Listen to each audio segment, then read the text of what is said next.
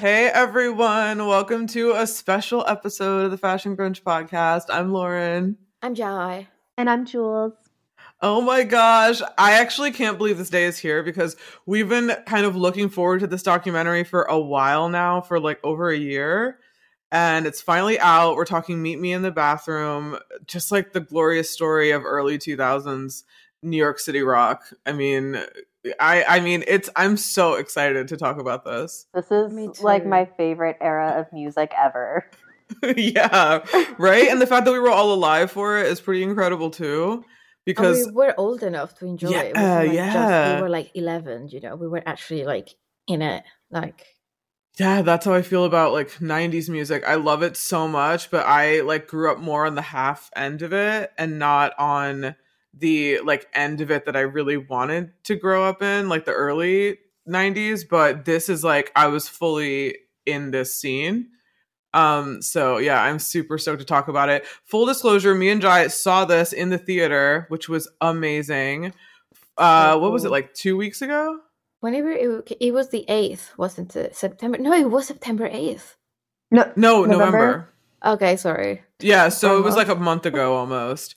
It was so fucking good. The whole time we were like, Jules is gonna freak out. Guys, I did freak out.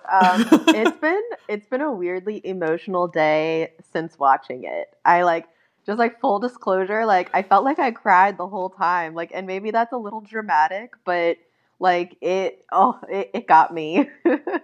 We like totally knew it would. Yeah, we kept thinking and talking about you, like when we were at the cinema. I know, we're like, Karen O, oh my gosh, Jules loves Karen O. I didn't know any of this about the band and kind of like what she was going through. I figured it, but I haven't seen any kind of like footage about the band. Yeah.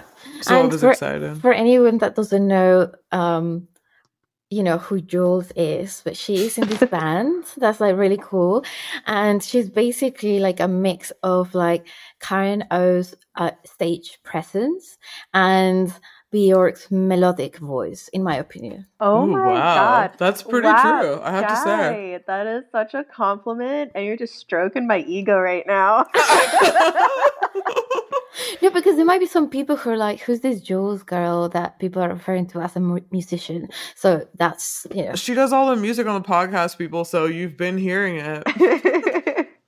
So yeah, I'm like so excited because I can see her influence on like so many of the musicians that have come after her, which I think is so cool. Yeah. Same with like Hayley Williams of Paramore, I feel the same way about. Totally. And she's very inspired by like Gwen Stefani.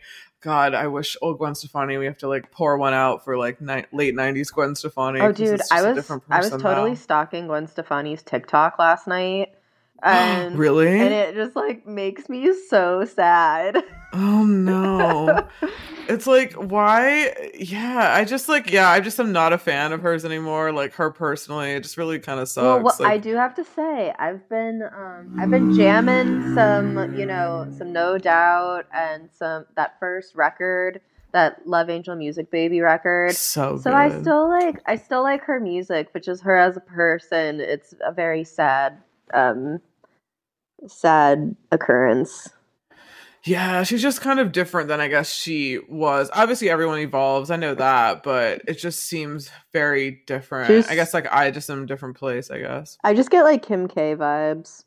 Yeah, a little bit. And yeah, these are all real people we're talking about. So everything is like our opinions on this podcast and like somewhat, well, not really alleged, but I guess some things could be alleged. We don't actually know. But yeah, these are real people we're going to be talking about. Usually we talk about movies. So yeah, full disclosure, there's some hate trains coming. Yeah. So some powerful ones. Yeah, some powerful ones. So this came out this year. I believe it's now streaming on Showtime. For those of people out there who want to see it, I don't know if it's like for rent anywhere. Like if you could rent it on YouTube. You can rent it on Amazon Prime. Oh, perfect. Mm-hmm. Okay, good. Another place for people to rent it because it's definitely worth renting. This is definitely one of those kind of films that if you like The Strokes, Interpol, Yeah Yeah Yeahs, TV on the Radio, LCD, The Moldy Peaches, The Rapture. If you like any of those bands, then you should rent it immediately. Especially if you like The Strokes, then motherfuck, this is all about them, kind of, sort of. Literally, I yeah. was so Yeah. excited by the amount of like knowledge that I got on the Strokes because like and we'll definitely get into it, but I feel like with this era I was all about listening to the music, and there was Same. definitely, this was before Instagram, this was before social media really took over, so bands still had this air of mystery to them. Like you Yeah. weren't in their day-to-day like tour life, you know, they're like there was no like hashtags for the Strokes, you know, so like I knew nothing about them. And like one of the biggest things that I kind of like realized was uh, Julian seems like a true creative sad boy. Like I always thought like in my head he was like cool, calm, collected, and like seeing this, you know, like I don't know, you just definitely like he's a human being. I didn't know he did everything. Yeah, I had no Like, idea I honestly either. thought it was like a massive 5-piece collaborative band and everyone was kind of like doing shit. It was basically like Julian is writing shit and like steering the ship, and we're all waiting for him to like write shit and for us to play it, essentially. Like And he's Jules. telling them, you know? I love you. Like Jules. Which is No, also the but fact that he said that his friends call him Jules. I was like, does Jules know this? Is that why we call her Jules? Is she a secret Julian head? but he seems so fragile. It's kind of painful. He's like this sort of fragile little like I don't know, crystal glass that's about to break any second. You know, Yeah, he did seem Yeah. like very sensitive, and it like made me feel very. bad in a way because like it almost reminds me, obviously not to the degree of like Amy Winehouse, of course, but like just having to deal with that amount of popularity and fame so quickly, and just like Mm-hmm. how I mean, no one knows how to handle it either. yeah, well, like is there a Right. way to handle it? I mean, I don't think there is. But Yeah. I honestly like I have very little sympathy for people who like, oh, I want to be famous and I want to do this, and then they're like, I'm sure it's really hard. Like I haven't been there myself, but I don't know. Like I just feel like you know what comes with the job. You know what I mean? Yeah. At that point, like at that point of the 2000s, then But I also yeah, feel like it probably is really hard to read magazine reviews or like people like slagging you off all the time. That must be quite hard to deal with.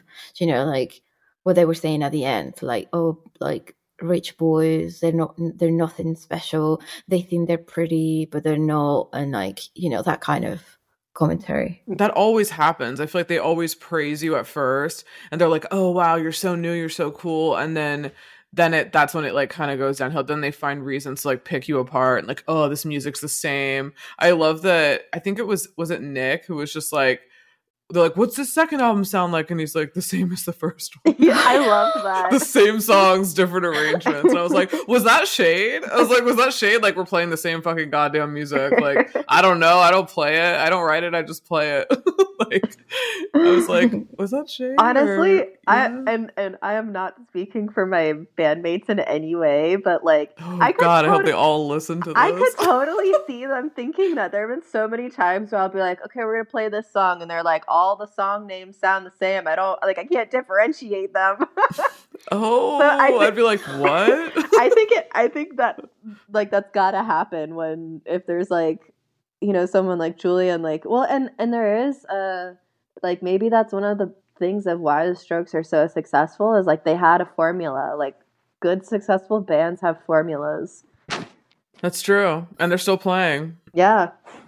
So, I mean, obviously they're doing something. And he's been in like solo stuff. And Albert Hammond went solo. Oh yeah, he did, and he was actually all right. I mean, Yeah, it was good. You know, He's a sick guitar player. Amazing. he is. I know, Like, he's but really good. So I can't believe that it's- he was it's doing nuts. heroin. I know, and smoking crack. And crack, what? So casually, it's like, oh, that day I came into the studio and like, you know, I just smoked a bunch of crack and took pills. I was like, what? He's smoking crack now? I was like, oh, geez, this is bad. I do really appreciate their honesty though, because Yeah, not no, everyone it's cool. like will come up, you know, and say that in a documentary. Like I think it's just really ballsy, and I respect that. You know. That's true, yeah, to not like kind of sugarcoat it. And like the first time you hear them mention Julian in the documentary, they're like, we just saw this guy, he come out of the bathroom doing drugs with some girl. And I was like, oh, okay, so we're not going to censor it. Like that's when I could tell the documentary was actually going to tell what happened.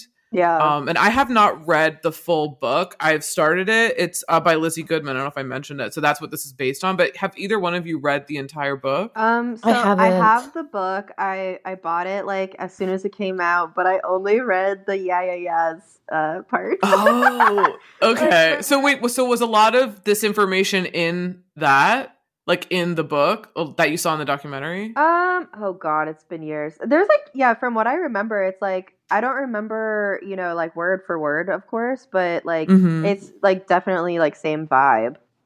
Oh, okay. And that's then, cool. and then there was, yes, like, I think it's definitely all the same people too, but I definitely haven't read the full book, but I want to. It's pretty, it's pretty big. Yeah. Too. After watching this, I definitely want to go and like just read the whole thing. Yeah, same. I'm sure like I'm like all into it now. I'm like in the zone now where I'm like, okay, I'm like, I want to see all this. So yeah, I guess let's talk about, actually, before we start talking about the documentary, I wanted to ask either of you, like, what is your memory of this exact time in music? Like 2000, like early 2001, I want to say, or like, what were you into at that time? Jules, would you like to go first? Yeah, Jules, you were just a wee baby. Well, this is going to be embarrassing because I was like very, very young. But how about I tell? There's no shame in music taste. I've like, as I've grown, I've like become less, I guess, I don't know, like embarrassed to say that I really like Britney Spears. Yeah, when I mean, you know what I mean? This was 2000. This was the turn of the millennia. Like I was in first or second grade, to be honest. Yeah, but still, though, like your parents are like a little bit older than me and Jai, and like they listen to dope music. Do you remember like what they were playing at the time? Like, were they playing this music? No, my mom was still like, we listened to a lot of. It was definitely like, because my parents were like, my mom listened to like a lot of Cure. Like we listened to so much of the Cure, and then cool. My dad was huge into like Soundgarden and Nirvana. So like that's cool. Still what we were like listening to. And then like, let's say on the radio there was, like what was playing in like 2000? Probably like Britney Spears would be on the radio, but like the rock station. Yeah, like the rock station. Maybe like Linkin Park. When was Linkin Park? Wasn't that like? That was like 98. It was like Limp Bizkit. It was like new metal because Woodstock 99, let us not forget, exactly was right before that, and that was all that new metal. Korn. I remember that really well because you had like. Oh, I'm so sorry. No, go ahead. Yeah, I mean, yeah, I think that's just what it was like on the radio from what I remember, and like Britney Spears. Thanks for listening to the Fashion Grunge podcast. To hear the rest of this episode, go check out our Patreon. It's patreon.com/fashiongrunge, and we have 90 episodes up there, including complete series recaps of Freaks and Geeks, My So-Called Life, tons of movies, and just a ton more content, so go check it out. As always, rate, like, subscribe. Please give us 5 stars on Apple Podcasts and Spotify, and thanks. Bye.